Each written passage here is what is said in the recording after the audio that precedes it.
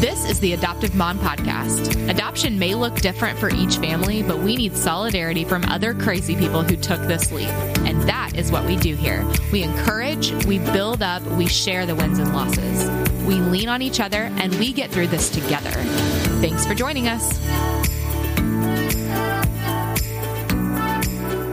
Welcome, you guys, to the season finale of season 4 of the Adoptive Mom Podcast. Like I said, this is episode 15 of season 4, and that is episode 63 overall, which puts us much closer to 100 episodes than one episode. And that makes me so happy because that is 63 episodes of you and I connecting and bringing solidarity and encouragement to the adoptive moms who are in the trenches. You know, we've all said yes to this really hard thing, and that's going to take a lot of teamwork, a lot of encouragement, a lot of self-care being poured into, and just all of the things. And you and I are doing that together. And I love getting to connect with you guys in this way.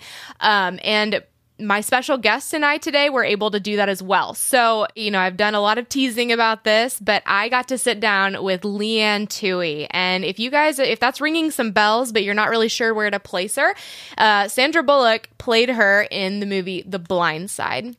So she and I got to talk not only about her story, but also just her heart for orphan care and how we all need to be involved to fix this very broken part of our world. You know, if you're familiar with her story, she is an adoptive mom of one son and she has 2 bio kids, and she's going to tell that a lot better than me. But her heart has led her to be a writer and a speaker and an advocate for, you know, the kids that fall through the cracks. Those are her passion. She wants to teach us as adults and us as adoptive moms to find them and to help them and to seek after their hearts just as we do our own. And so it was a really great conversation. Before we get into that, like I said earlier, this is the season finale, which means we're going to take a little bit of a break, and then I'll come back to you in August with season 5. We're going to talk later in the episode about how we can stay connected during that time. But until then, let's sit down with Leigh Tuohy.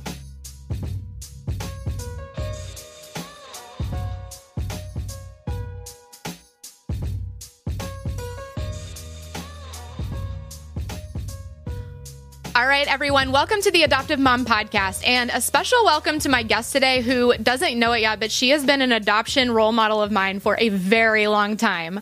With that said, welcome to the show, Leigh Tuohy. How are you doing? Hey, I'm great. How are you doing today? You know, I'm a little, I'll be honest, I'm super excited to talk to you, so I'm trying to, calm it down. Take 3 deep breaths, and we're going to have a great time. Yeah, you'll coach me through the call, right? I got this. Don't worry about it. I got it. Well, I'm super excited. So I know that everyone listening is probably familiar with your story, but can you just take a second and just introduce us to your family? Well, my family is probably most well-known from the movie The Blind Side. It's been a crazy journey we've been on. We're coming up on the 10-year anniversary of the movie, which is crazy, but it's been an unexpected, unplanned journey, and it's amazing every day where God takes us and leads us. But we are all doing well, and Michael and Collins and SJ, which if you've seen the movie, you're familiar with those 3 names, and then my husband Sean. Actually, we're getting ready to celebrate our 38-year anniversary on June the 12th. So I have managed to successfully train him, and he is just a great husband. And so it's an awesome journey. But that's probably where you would recognize our name from. Is from the movie. Absolutely. And I love, congratulations, by the way, happy anniversary. And I love that you, I love how you put it, that you trained him. He is very well trained. He's a great guy. I'm very blessed and fortunate to have 3 good kids and a wonderful husband. So, healthy and happy, and what more could you ask for? I love that. And so, the next question I always ask people is for their adoption story. And like you already mentioned, most of my listeners are probably going to be very familiar with your adoption story, but, the movie version anyway. So do you mind just taking us through kind of an overview of your side of your adoption journey? Well, it's an unorthodox journey, which, everybody's got a story, and this just happens to be our story, and it happens to be the one that God kind of plucked out to tell. And in reality, the movie was scarily accurate. They hung around us, they shadowed us, they wanted to get it accurate. I think for that, I'm forever grateful to John Lee Hancock, who was the director. Gil Netter was the producer, and both of those are godly men. And, for Hollywood not to screw something up truly is nothing short of a miracle. And so it pretty much tells our adoption story as it happens. I mean, it wasn't planned. I didn't roll over and look at Sean one day and say, I want to adopt a child. God obviously has plans that are sometimes different than our plans. I wasn't looking to adopt a child. I knew very little about adoption.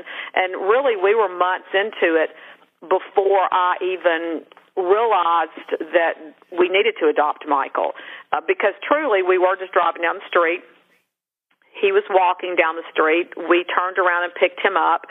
And, if you've seen the movie, you know how the story proceeds from there. But Monday became Tuesday, and that kind of became our life. But what happened for me, the moment of realization that I needed to do and what we had done here was when I would try to take him to the doctor, or I would try to get a driver's license, or I would try to get a Social Security card, or whatever it might have been that we needed. We would run into brick walls, and we would run into people going, well, I'm sorry, why, who are you, and why are you white, and why is he black, and why are you blonde? And I would go, okay, well, none of those questions are relevant to what we're trying to do. You're just being nosy, which I found on this journey, most people are just nosy.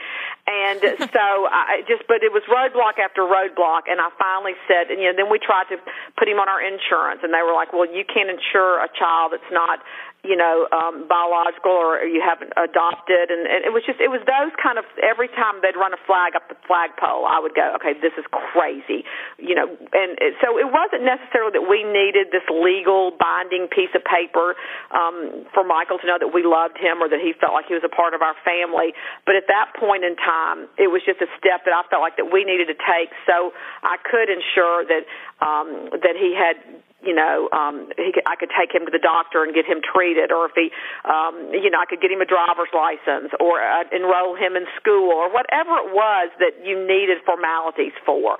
And so we started the adoption process, and at that I knew nothing about it. But once again, this was a journey that God had us on, so we could become a person, an advocate for, or a speaker for, or stand up for people that are in this position. I wouldn't have known anything that I know now about adoption or the flawed system that we have or the hurdles you have to go through if we hadn't have done this with Michael. So it obviously, this is where the path has led us, and this is what we are passionate about, and this is the platform that we talk about every day, is that there are so many kids like Michael that need a forever family, that need a loving, caring support system. And that is, we're passionate about teenage kids that fall through the cracks, that if given opportunity could easily become contributing members of society. And I'm all about adoption. I'm all about if you want an infant with, blue eyes and blonde hair and pigtails, that's great. Everyone, it's different strokes for different folks. And this is what our arena is, and this is just what we happen to be passionate about and want to talk about every day. Absolutely. And I think it's such a good passion because there are so few people standing in the gaps for these kids, or even realizing that it's something that that needs to be done, because, we know I am a fellow teen boy adoptive mom. And I was amazed at how little I knew, not only about teenage boys, but just about this process and how many kids fall through the cracks and where the deficits are. And so what were some of the things that you were overcome by when you realized the incredible need for, you specifically to stand up and like I said, stand in the gaps for these kids, not just Michael? Well, I think the most in-your-face overwhelming was the abuse of the system. And it is just such a flawed system. And it doesn't matter if you're a Democrat or you're a Republican or you're black hair or blonde hair or you're tall or you're short. It doesn't matter. This is a bipartisan problem in the United States of America that needs to be overhauled. It needs attention. The rules, the regulations, anything about it, it's archaic, it's outdated. And I think that I was just such in shock the amount of money that is thrown at the adoption system at this country and how it's misused. And it's such a veil of secrecy. And it's not something that people want to talk about at lunch, at work, around the water cooler. It's not something that, girls want to talk about in their bingo or mahjong games or tennis or men on the golf course. It's just like almost like a taboo, and it's this secret world of adoption, and no one really knows what goes on in the foster care system. And daily, we're just having kids that are aging out of foster care. I mean, I think the number's ridiculously staggering. 30,000, 40,000 kids a year age out of foster care, and they've never had a family, and they have no support system, and then they turn to crime and prostitution and drugs, and then we are staying there with this look of shock on our face, and I'm like, well, why are you shocked about this? What do you think they're going to do to survive? I mean, I don't understand tell me how you think that they can survive in this world without turning to crime. And the reality of it is, if we wiped out the need for foster care in this country, I think the statistic is 5 out of 6 females in sex trafficking come to the foster care system. We could eliminate people in prison, the sex trafficking, problem in this country. All of that could be greatly addressed just by if we would turn our attention to the foster care world. And I don't understand why all these intelligent people keep missing that. And I mean, I've tried to get involved. I've tried to get involved with politicians. They don't want to talk about it. I'm going, where do you think? I think that there was the number is crazy, stupid, like $1 billion+ a year is spent in this country on the foster care system, yet there's zero trail of accountability as to where that money goes and what it's being used for. And the reality of it is, I think there's 460,000 plus faith-based organizations in this country, and there's about 430 or 40,000 kids in foster care every year. And if every faith-based organization in this country would be responsible for one child, putting them in a loving family, monitoring it and overseeing it, one child, you would wipe out the need for foster care. So that would be one child per year for every faith-based organization. Faith-based organizations should be able to do it because we have done it on numerous times, gone to faith-based organizations and say, we have a child that has been tossed to the street. They are considered useless. We need a loving home for them. They have come up with a loving home. We have followed it. We've monitored it. We've trailed along and watched it. The kids have become wildly successful. Yes, there have been hurdles to overcome. There have been roadblocks, but you work through them just like you work through everything else. You work through issues in your marriage. You work through issues at your office. You work through issues at your educational process. You have to work through adoption problems just like everything else you do in life. And the kids have become successful. So this will work. And so I'm sitting here going, okay, why don't you just take half of the money you're spending on foster care, try to make this work, and see what happens. And instead of fighting over some of the stupid things we fight about and focusing on some of the stupid things that we focus on in this country, this actually would be a solvable problem. Now, we may not can solve Social Security issues or the national debt or whatever, but this one we could. And so I'm always perplexed. It's just always been overwhelming to me is why someone doesn't try to do something about this. And the 2 or 3 times that we have really been aggressive about it, and we have tried to do a TV show about it or air the problems with it or all the idiosyncrasies with it, people are like, you don't need to do this. You don't need to do this. And I'm like, why not? So I don't know. It's a crazy enigma, whole, like I said, veil of secrecy around this that I don't understand why we all have not collectively as a nation gotten together and said, we are going to handle this. Definitely. And how much of this do you think is a problem with people not wanting to see it?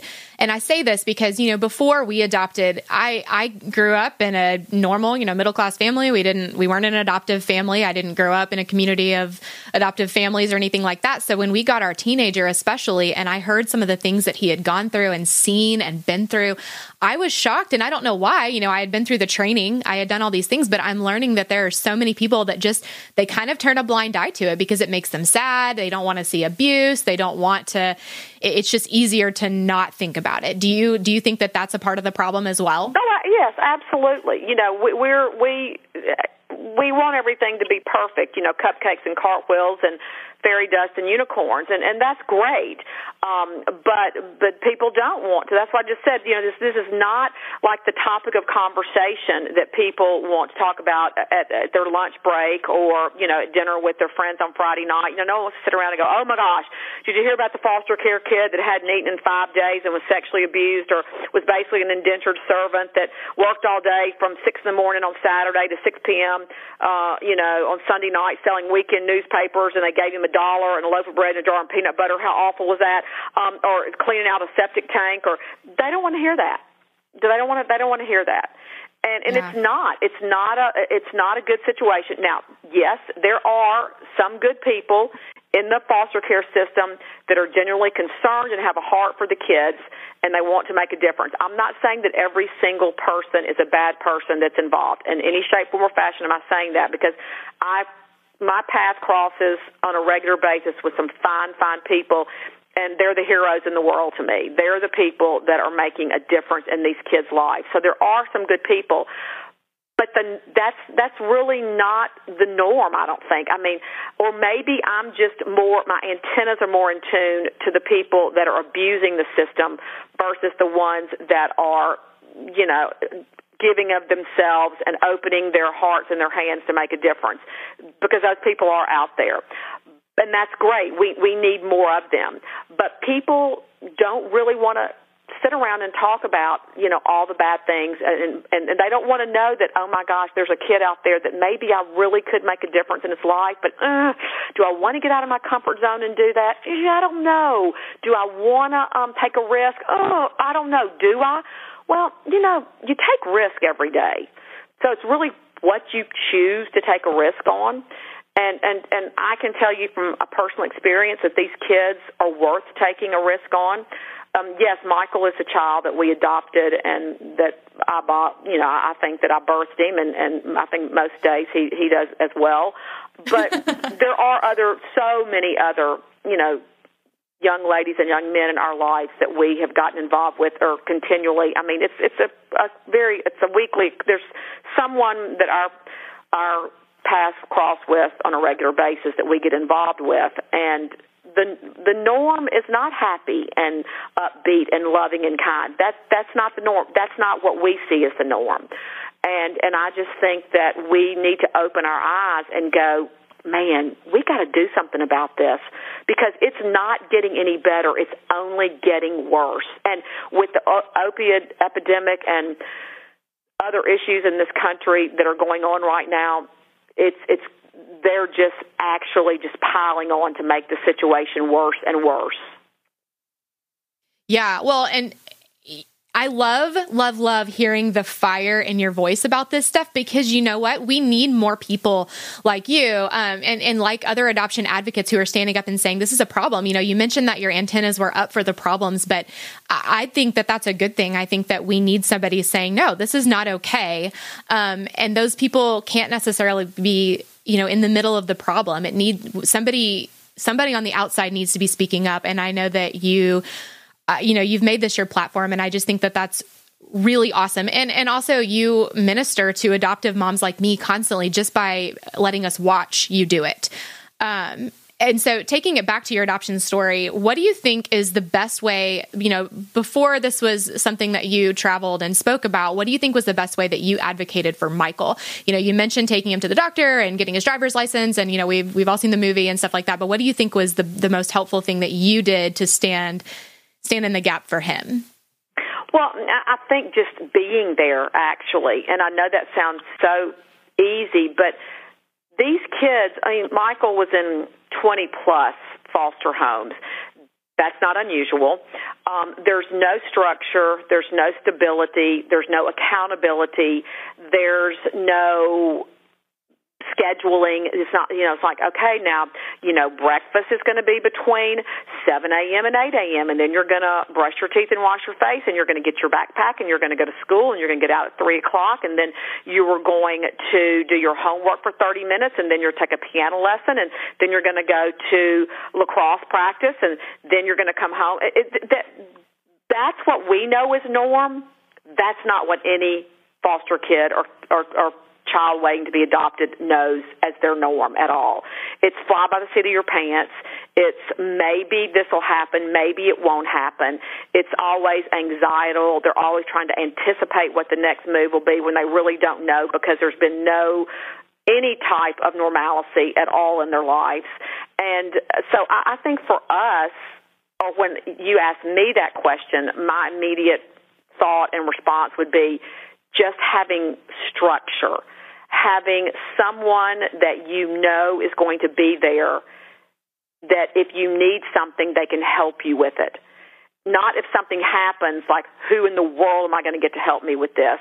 But whether it is you need 5 pencils for your ACT test, or you need $2 for your lunch money, or you need a poster board for your project at school, or whatever it is. You need a new shoestrings for your tennis shoes because they broke. That there's somebody you can go, hey, I need something as simple as you got this. You can do this today. You are worthy. You are valuable. You are loved, and you can do this. Chin up, crown straight, pat them on the back, have a great day, let's go. We know that is norm. Our kids that are in warm, fuzzy environments, that's just like expected. They're like, well, what do you mean my mom's not going to be there to watch me graduate from 6th grade? Or what do you mean that my dad's not going to be there to watch me in my baseball tournament this weekend? Or, well, what do you mean there's not going to be someone to cook dinner for me on Tuesday night? That they expect all that. These kids don't.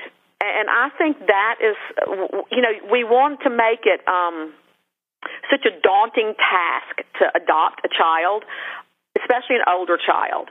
And it's not as daunting as you think it is. It's really as simple as sometimes they're happy with a pillow and a blanket and a mattress and you saying, I'm so glad you're here. What can I do to make your day better? Sometimes it is as easy as that, it's not. And do you have to work through the process? And yes, but it's almost like we do the process anyway. They just are joining in with what you're already doing. And will it add a little bit more laundry or something like that too? Sure, it might, but you can deal with that. It's really nothing that you can't deal with. So I think that we don't need to look at it and go, I can't do that. I think that so many people should look at the situation and go, how can I do that? And I think that would be a game changer for these kids, because I think we can all do it. We just have to figure out how we can do it. Oh, you know what? I can add another twin bed in that room, and that would be so easy. And, I can get one more pack of chicken at Costco or the grocery store or whatever it is, and this is not, I can make this work. And so I think that's how we should all look at it, and if we view it as how we can make it work versus I can't do it, so many kids would have so many more options. And, and sometimes, it's, you don't even have to, if you don't even look at the full spectrum of I want to adopt and make them a part of my forever family, just get involved. These kids need mentors. They need tutors. They just need, you could just end up being a friend of these kids. So if you're listening to me thinking, I can't adopt, you might not can. But there is something you can do. So that would even be what I would implore more than anything, is that if you could just get involved with kids, you could make a difference there as well. And then if you can adopt and you can bring them into your family, then you should. You should do that. But if you can't do that, there is still some way you can get involved and make a difference, and we need those people just as well. So I don't want people to flip this off and go, I can't adopt, I can't do this, I don't need to listen to this. Don't do that, because you might not can adopt at this point, but there is something you can do at this point. Well, and we have to think, there's got to be way more people that are called to this than who say they are. There are way more people saying, that's not my calling. That's not what I'm supposed to be doing. We can't, but someone has to. And I feel like I'm obsessed with your answer, because I think it hands so much grace to adoptive moms, because there are so many moms out there that are saying, I don't have the love, I don't have the capacity, I don't have the time, blah, blah, blah, blah, blah. But what you're saying is something that we've talked about on the podcast before, is that these kids they're not used to even just basic needs being met, basic structure, basic, I know that I'm going to eat today. And if you're handing them that, then you are handing them love. And so I love that you're saying those things, like I said, because I feel like what you're handing to adoptive moms is that you can do it mentality. You can do this. It's a lot easier than you think it's going to be. It is. And it's not necessarily easy, because I use that word too, but it is worthwhile and rewarding. And as women, we are all nurturers by nature. And once that you have, I think within 48 hours, I had fallen madly in love with Michael. It was like, well, he's always been a part of what do you mean? Yeah, he was here. And yes, he was always a part of our family. And I think that's how we are innately as human beings. We're wired for caring and for loving more than not. And that is just our innate natures, that we want to be a support system and be there for other people. And I think that happens when a child comes to live with you. It's just you was like, wow, how did I not think that this was, going to change my heart? Or how did I not think that this person was going to instantly, be the one that I thought I've got to care for them and nurture them and love them? Because that's typically what happens. And so, yeah, I think that you just need to give yourself a chance. You just need to go ahead and open that door and step through it, because you will surprise yourself at the end of what the end results are. You really will, because it's just hard not to, because these kids are so appreciative and so lovely, and they're just starved to know that there's someone that truly cares about them. And it just breaks my heart. I'm just like, I got to fix it, but you just can't get overwhelmed by it, because nothing would get done. So you just kind of get up and put your right foot in front of your left every day and go, whatever God puts in front of me today is what I'm going to handle. And obviously, if you saw the movie, you know that I'm a huge woman of faith, and that's what primary is the most important thing in my life. And, the Bible charges us to take care of widows and orphans. This isn't like it's not a box to check. We're called to do this. Mm-hmm. And I think that we lose sight of that, because this is our responsibility. And these kids are our responsibility. They didn't ask to be in this situation. There isn't a single child in this world, not one, that asked to be in a bad situation. No kid has on their to-do list, I want to be homeless, or I want to be in foster care, or I choose not to have parents, or I want to live on the street, or I want to eat out of garbage cans, or I want to have never been told I was loved. That's nobody's wish. That's nobody's desire. That's nobody's dream. Whether you're in the United States of America, or you're in Europe, or you're in Africa, or you're in Asia, or you're in South America or Canada, no matter where you are, that is no one's wish or no one's dream. And they are thrust into these situations by no choice or circumstance of their own. They didn't create these situations, and they didn't ask to be in these situations. And we, as individuals, need to look at ourselves in the mirror and go, we got to fix this. What can I do to make a difference? All right, friends, I hope you're really enjoying my interview with Leigh Tuohy. It was so much fun and so great to get to talk to her. And I have to interrupt to remind you guys of those ways to connect I mentioned earlier. So like I said, we're about to have a little bit of a break. Season 5 is going to be launching in August. But until then, my weekly emails are going to keep on trucking, and you can sign up for those at theadoptivemompodcast.com/email. That's just a great way to connect. It's a great way to get a message directly from me, and you can always hit reply on those, and I read every single one. So go and sign up for the email list. I'm not going to blow up your inbox. You'll get a message from me every Monday. It'll be great. The other best way is to join the Facebook community. So search for the Adoptive Mom Community on Facebook and you will find us. Just let me know where you're at in your journey in the little intro question, and then I will accept that, baby, and you will get to be connected with a ton of other people who listen to the podcast and just get that encouragement and that solidarity on a regular basis. And that's going to keep on through the summer and through the break. So join us now. Okay, let's get back to Leigh.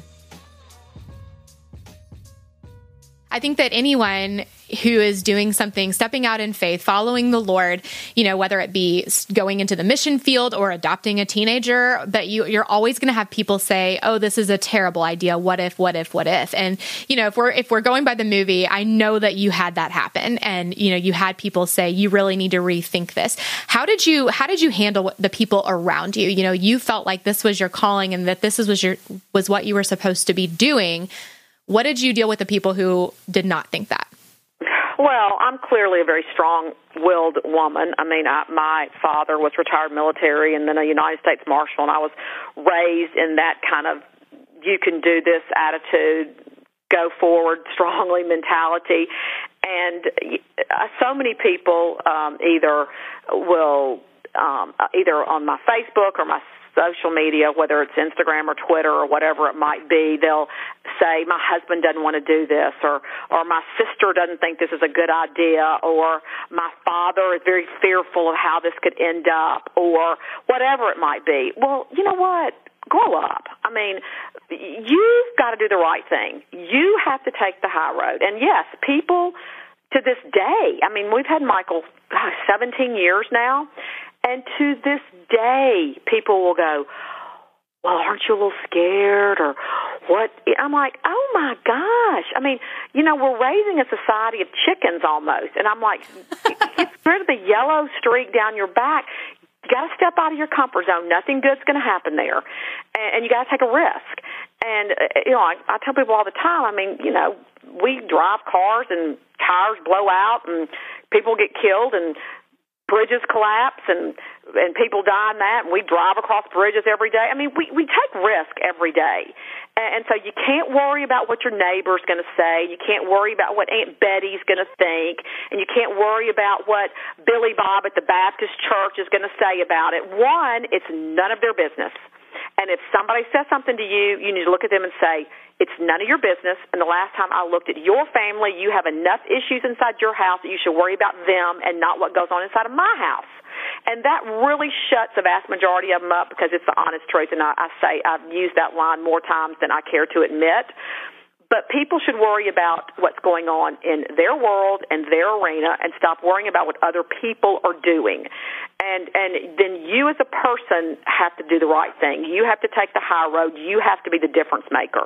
And, I was a little concerned about Sean. I said, what do you think about this young man coming to live with us? And I'm blessed to have a supportive husband, and he said, I'm 100% on board. If you feel this is the right thing to do, then this is definitely what we need to do. We didn't go into this looking to adopt Michael. We did not go into this looking to have a third child. We did not go into this thinking that we were going to become a voice for adoption or that I was going to become a role model for mothers in this country. But obviously a lot of that has happened, and we try to be good stewards of the message every day. But you should also go into this that all you're trying to do is make a difference in a child's life today. It's not what you're looking at 5 years down the road or 15. I mean, I don't know, in 30 years, I might not be talking to SJ, my biological kid. You don't know where life takes you. So don't look at this on a long term. Look at this as, how can I make a difference today, right now, in this child's life?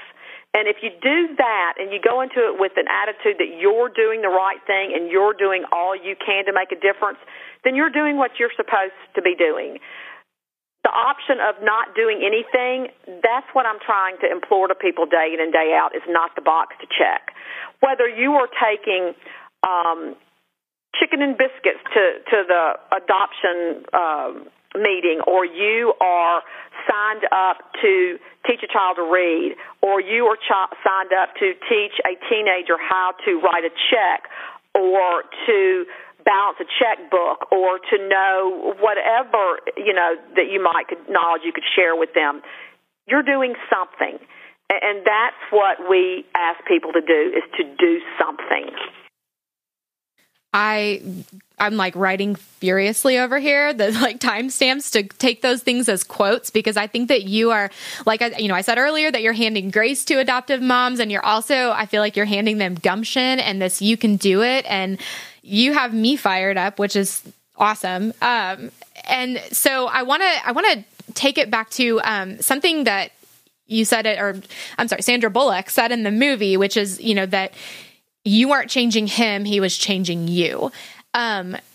Do you mind kind of going into that? How has this experience really just changed your heart and your outlook on life? And I know you're talking about your platform and how you're talking to other people, but what specifically did you mean by that at that time, when he was still in your home and you could feel yourself changing? Well, I mean, that was a true, actual line that Sandy heard that was said when, she was shadowing us and hanging out. And I think Michael Lewis had actually put it in his book, The Blind Side, because he was around a year or so writing that book. And then when John Lee Hancock got the story and he was adapting it to the screen, he used a lot of the quotes and things from Michael Lewis, and then Sandy obviously lifted them, and she, and then they put them into the movie. But it's that one. Nothing could be more truer than that statement, because yes, we had an impact on Michael's life. Basically, we offered him a home and we offered him love, and that changed his life. But it was a far, far, far, far greater impact on us. He had on us and we had on him, because I just think that we learned that families don't have to match. That's my motto. That's my mantra. That's my saying. I mean, I invented it. I claim it. It's my families don't have to match. And you have to learn to love people that don't look like you. And we didn't do that. We didn't know how to do that. We had never thought about doing that. There was no need for us to think about doing that. It was just something that wasn't even in our wheelhouse. So I hadn't ever looked around and said, oh, look, I need to learn to love this, Asian American looking person, or I need to learn. Those thought processes never entered my mind. We didn't know. We'd never really sat down as a family and talked about inclusion. We'd never sat down and talked about anything like that. And so it opened up so many opportunities for us to discuss with our children how we are all created equally. And there is no difference. Our blood is all red. We're all created by God. Everyone has value. Everyone deserves a chance. Everyone deserves an opportunity. And that there's a very fine line between the haves and the have-nots, and that, the haves are called to be responsible and to be givers to the have-nots. I mean, to whom much is given, much is required. And I just think that we just literally had so many moments that as a family we could go, here's why we're doing this, or this is why we need to do this, or we're going to do this because of this. And we would never have done any of that if it hadn't been for Michael coming into our home. My two biological kids would not be the people they are today. They don't know color. They don't know my kids they're what you hope all individuals will come to be, and that's loving, caring individuals, no matter what you look like, where you're from, what you're wearing, how you speak, that we are all created equally and that everyone deserves a chance. And I think that's the kind of kids that we need to be raising today, and sadly we're not. It seems like we're becoming more divided versus coming together. And Michael allowed us as a family to learn about how we need to come together. And I'm forever grateful to him for that, because if not for Michael, we wouldn't be the people we are today. So cool. And I think that transfers nicely into the next thing I wanted to talk to you about. So that kind of brings us to today, which is that you have adult children. You made it. Congratulations. They are all launched. I have 3 adult children. I didn't kill any of them, so that makes me a great mom because they have all survived. SJ will be 26 on July the 4th, and Collins and Michael are both getting ready to turn 33. So, I successfully did not damage my children physically, and so look, here we are, and yay. Yeah, for sure. You get all the awards for that. So give us some hope here, because I think that to us adoptive moms in the trenches, we have littles at home, we have kids that we're just please don't get arrested, just please graduate high school. We're talking to them give us some hope. What is your life like now with these kids that you poured so much of your life into? Well, it's fun, and there becomes a point in your life where your kids become your friends. Now, I'll parent till the day I die. Prime example, last night there's bad weather. I'm not in the same city as any of my 3 kids right now, and there was bad weather going through where all 3 of them are. And so I'm texting at 10:30, okay, are y'all aware there could be tornado warnings? Michael, you need to go into this room. SJ, go into this room. Colin's going to this room. And Sean was like, they could handle this. I said, yeah, I don't think so. And so, yes, will you parent till the day you die? Of course you'll parent till the day you die. And that's great. That's what we're supposed to do. But it's also a lot of fun to send out a text and go, hey, let's all go to the lake for the weekend, and let's do, dinner on Sunday night, and whatever it is. And so it is fun having adult children. It's a whole different dynamics, and you do get to that point. And I think the thing I tell people a lot of times is don't wish away those younger years, because I do miss Friday night football, because there's 7.5 years difference between SJ and Collins and Michael. So we had him, he still trailed behind, and we're just a couple years being into empty nesters now. And so we had a long string of still getting to do things after Collins and Michael were basically, grown, which was also great, because I'd go, yeah, you got your brother this weekend, or you got your little brother this week. So that was kind of cool too. But don't wish away that, because it passes so quickly. It just literally in the twinkling of an eye, they're grown. I'm like, how did this happen? How did they get to all be adults? And it's kind of crazy. So enjoy the moments, even though you sit there going, oh, I got to get through this. Get through it with a happy heart, because before you know it, they're grown. And, I used to always hear my mom say that, and I thought, she has lost her mind. And it's so funny, because you become your parents as much as you want to try not to, say you won't, it's gonna happen.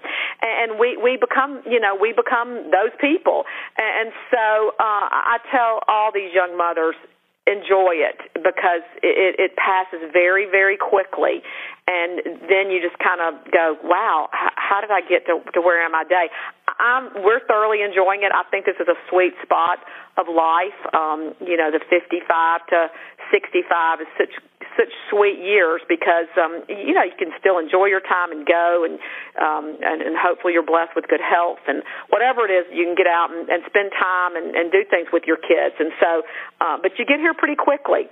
And I am enjoying them as adults very much, more so than I anticipated. I'm lucky to have 3 good kids, but it's been awfully fun.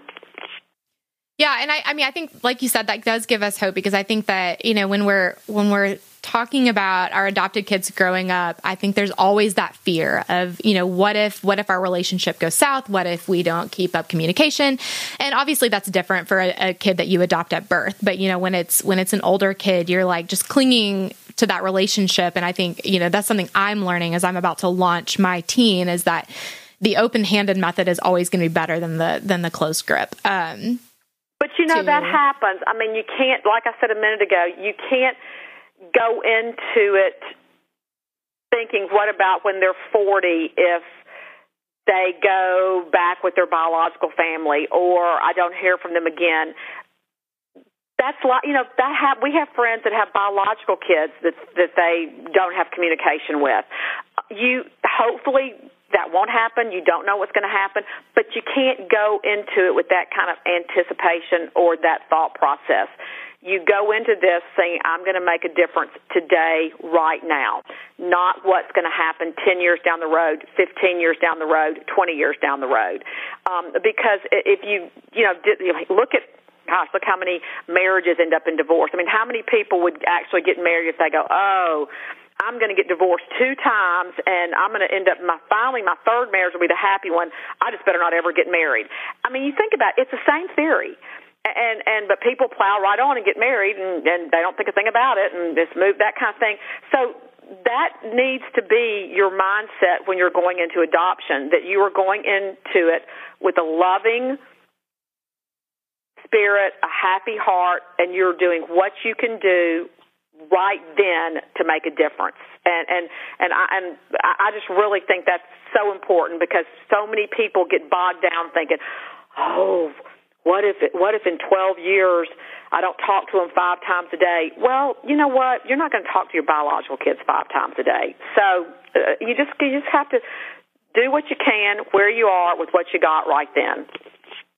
Definitely. And I think that I didn't realize that Michael and Collins were the same age, which means that you did what so many adoptive families do, which is like accidentally adopt pseudo twins. I have a set of those as well. And even though they are 5.5 months apart, they function just like twins. And it makes my life very interesting, we'll say. Was that fun growing up? It was. And Collins tells the story when she speaks. It's kind of funny that when she was a freshman, when they were freshmen in college at Ole Miss, she was a varsity cheerleader. He was obviously playing Division I football. Both are very time-consuming and very grueling. To be a student athlete is very, very time-consuming. And you don't have a lot of downtime, a lot of free time. And so she just talked about her brother all the time. And they were 4 or 5 weeks into school, and, she just kept saying, my brother's a freshman, and I have a brother the same age, and I want my brother to come over to the sorority house and eat lunch. And she just would just talk about Michael all the time. Well, everybody just assumed that she had a twin brother. And finally, they were 6 or 7 weeks into school the first semester, and they finally had an off weekend, and they had like a day that was they had a break. And she had said, Bubby, come and eat lunch with me at the sorority house. And he was like, she goes, look, I'm going to make you a pecan pie, one of his favorite desserts. And she said, this is awesome. She said, it's Taco Tuesday, and he loves tacos. And so he goes, that's awesome. So they set up, he was going to meet her for lunch. Well, Collins is always late. Michael's always 10 minutes early, and he got there a little before she did, and he was getting a lot of interesting stares. And finally, one of the girls said, may we help you? And he said, well, I'm meeting my sister for lunch. And she goes, oh, okay.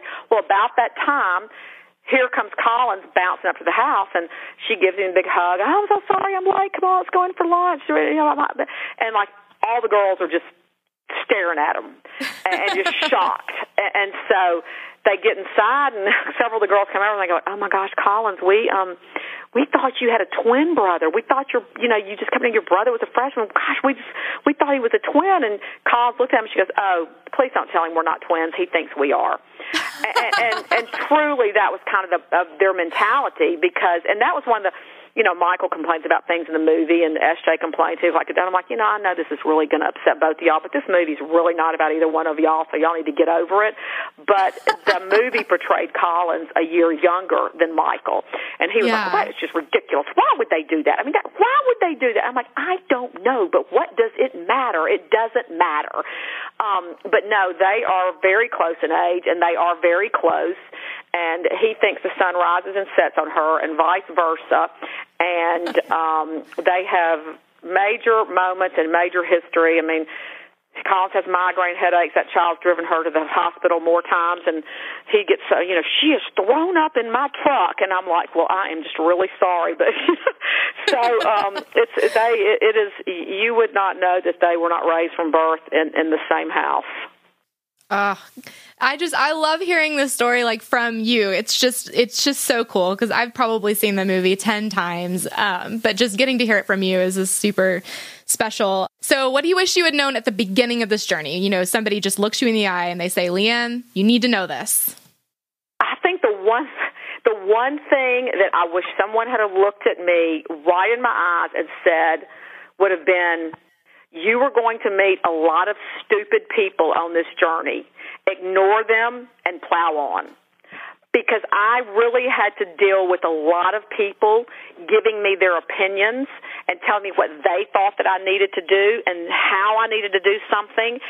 And in reality, and I worried over it and I fretted over it, and I was like, I don't know, And in reality, I just should have looked at him and said, shut up. And that was a word that we didn't even allow to be said in our house, but it needed to be said. And because, people think they're all-seeing, all-knowing. People that aren't involved in this arena don't know anything about it, but they all had an opinion. And when I first, got involved, I listened to everybody. And I processed what everybody said, and I categorized it, and I filed it away, and then I would pull it back up and go, oh, she said so-and-so, but he said so-and-so. I wonder which one I should listen to. You know what? Don't listen to any of them. Listen to your heart. And do what you think you need to do for your family and your situation and your circumstance. And 99.9% of the time, that will be the best decision that you can make. Don't listen to all these other people because they don't know. They're not you. They don't know what your family dynamics are. They don't know how you deal with things. They don't know how you process things. And that, I think, is what I wish I had done. I wish I had just had a do not disturb button that I could have just put it on and not listen to anyone. And I would have been much, much better off. I love that. I love that answer. It's awesome. Okay, so what do you wish you had done differently? Not had a movie made about me. We're going to let them make the next movie about somebody else. It's like everything. It has its good and its bad, and everyone has an opinion about the movie as well. And the reason that I look at it like that, sometimes I'm like going, oh, and I'm going, yeah, that really happened, and yeah, they really had a head-on crash and almost died, and oh yeah, that happened too. And then these stupid people just will, go, oh, wow. And I'm like, yeah, you should have shut up to begin with because you have no idea what you're talking about. But I say that lovingly and teasingly, but because it has given us the platform to speak and to make a difference and have a voice about this. So, yes, I truly say that in a teasing manner, but in some aspects, you are just so on display, and sometimes people just want to get involved and jump in and tell you how to handle or how you should have done it or why did you do this or why did you do that. And I'm like, it's really none of your business. So, so there's goods and bads, but I don't really necessarily know if I could have thrown the dart, would I've said, I think that they need to make a movie about this. But in reality, no one anticipated this. This was a very low-budget film. No one had any insight that it was going. We weren't involved in the movie. We had nothing to do with the movie. We made no money on the movie. This was consent to write an article for a newspaper, and from that, it became a book, and from the book, it sold to be a movie. And even at that point, so many people's books sell to be movies and never, ever become movies, and certainly don't become movies on a fast track like this one. I mean, it was like within 2.5 years, all this happened, like boop, boop, boop, boop, boop. So you look at it, and it's still prevalent. It's still shown. It's on TV. It's in some country. It's shown every single day somewhere, multiple times, and that's not coincidence. That's not a fluke. That's not fate. That is a God-driven situation, because people look at that movie and they go, I can do this. I want to do that. How do I do that? I need to make a difference. I didn't realize that could happen. it validates to foster kids. They look at it and go, I'm worthy, I'm valuable, somebody's going to love me, I've got a future, there's hope, I've got a chance. It's just, it has so many tentacles. It doesn't matter what your faith or tradition or your religion or anything is, you somehow can relate to that movie in some shape, form, or fashion.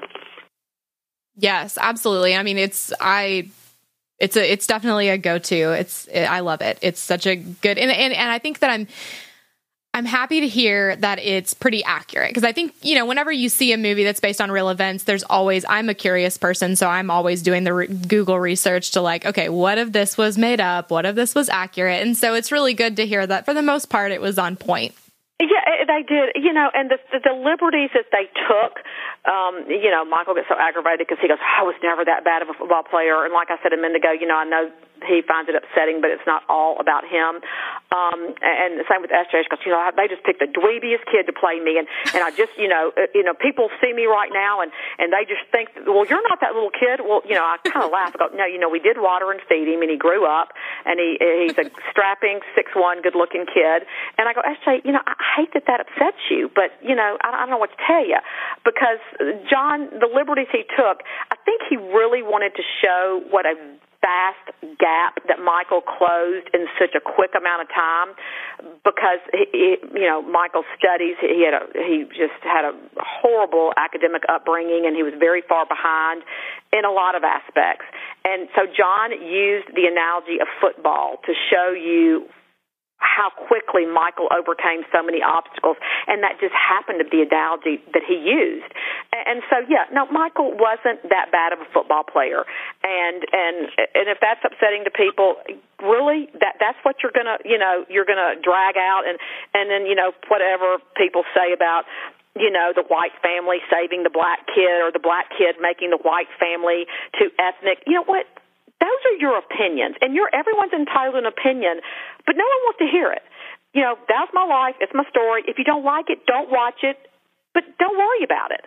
And so, those kind of things you just deal with. They don't bother me. We just deal with them and move on. And, people go, oh, my gosh, do you carry a gun? Yeah, I carry a gun everywhere I go. That's how I was raised. That's what I do. That's who I am. If you don't like it, that's okay. You don't have to, but I don't have to not be me because you don't like who I am. So, you just deal with those kind of things and you move on. But for the most part, they did a really, really, really good job with it, probably as well as any, movie ever done. They did, sure, they took a few liberties, but not as many as they could have. And for that, we're very appreciative. I love that. And, I have to say, as a Razorback, we are very grateful to have SJ up here. And we're grateful that he has kind of come into his own and that he's not that little dweeby kid that he thinks was portrayed. No, and he is not. And the Razorback Nation has been so great to him. And we have loved it. He has loved it. I'd been to Fayetteville numerous times, cheered there. Michael and Collins, both, Collins cheered and Michael played and Sean played basketball. We were always in and out. You'd get there, go to your sporting event, and you'd leave. And so obviously we clearly have gotten to spend a large amount of time up there in the last year or so. And what a great community and what a great area. And we've loved it. Fayetteville, Bentonville, Rogers, all that area is it's awesome. And so that has truly been a wonderful experience for SJ. And he's very, very happy there. And when your kid's happy, you're happy. So that's a good thing. Definitely. And we're grateful to have him. Okay, last question. If you could just sum it all up into one piece of advice or encouragement to adoptive moms, what would you say? I think the one encouraging thing that I would tell any adoptive mom is that we all have the ability to make a difference, and adoptive moms more than anyone. And give yourself a chance and take that leap of faith and step out of your comfort zone. And I think in the end that you are the one that is going to reap the reward and the benefit far more than anyone else will. And it is scary. And you go, oh, my gosh, it's 7 steps up and 8 steps back. But it will be one of the most gratifying things that you do, knowing that you have been the reason that someone smiles, that you have changed a life, and that you are that change, and you're needed, and I cannot tell you how amazing it is to be the person that is the reason that someone finds joy, happiness, opportunity, and the realization that they are of value and that they're worthy. Yes. Oh my gosh. Well, good stuff, Miss Leigh Ann Tuohy. I'm so grateful to you for coming on the show and just sharing your wisdom with us and being that advocate. You know, I know you said that you never sought out to be a role model or an advocate for adoptive moms, but I'm grateful that you let us come along even over social media. And thank you for speaking to my audience and just giving us some encouragement and some hope for this crazy adoption world that we're all a part of. Well, thank you for having me, and blessings to all. Thank you so much for listening to the Adoptive Mom Podcast. I hope you found encouragement here. I need you to know that you are enough and you're doing a great job. We are all in this together, and I am over here cheering you on. Don't forget to check out show notes for this episode and other resources at theadoptivemompodcast.com. Thanks for joining us.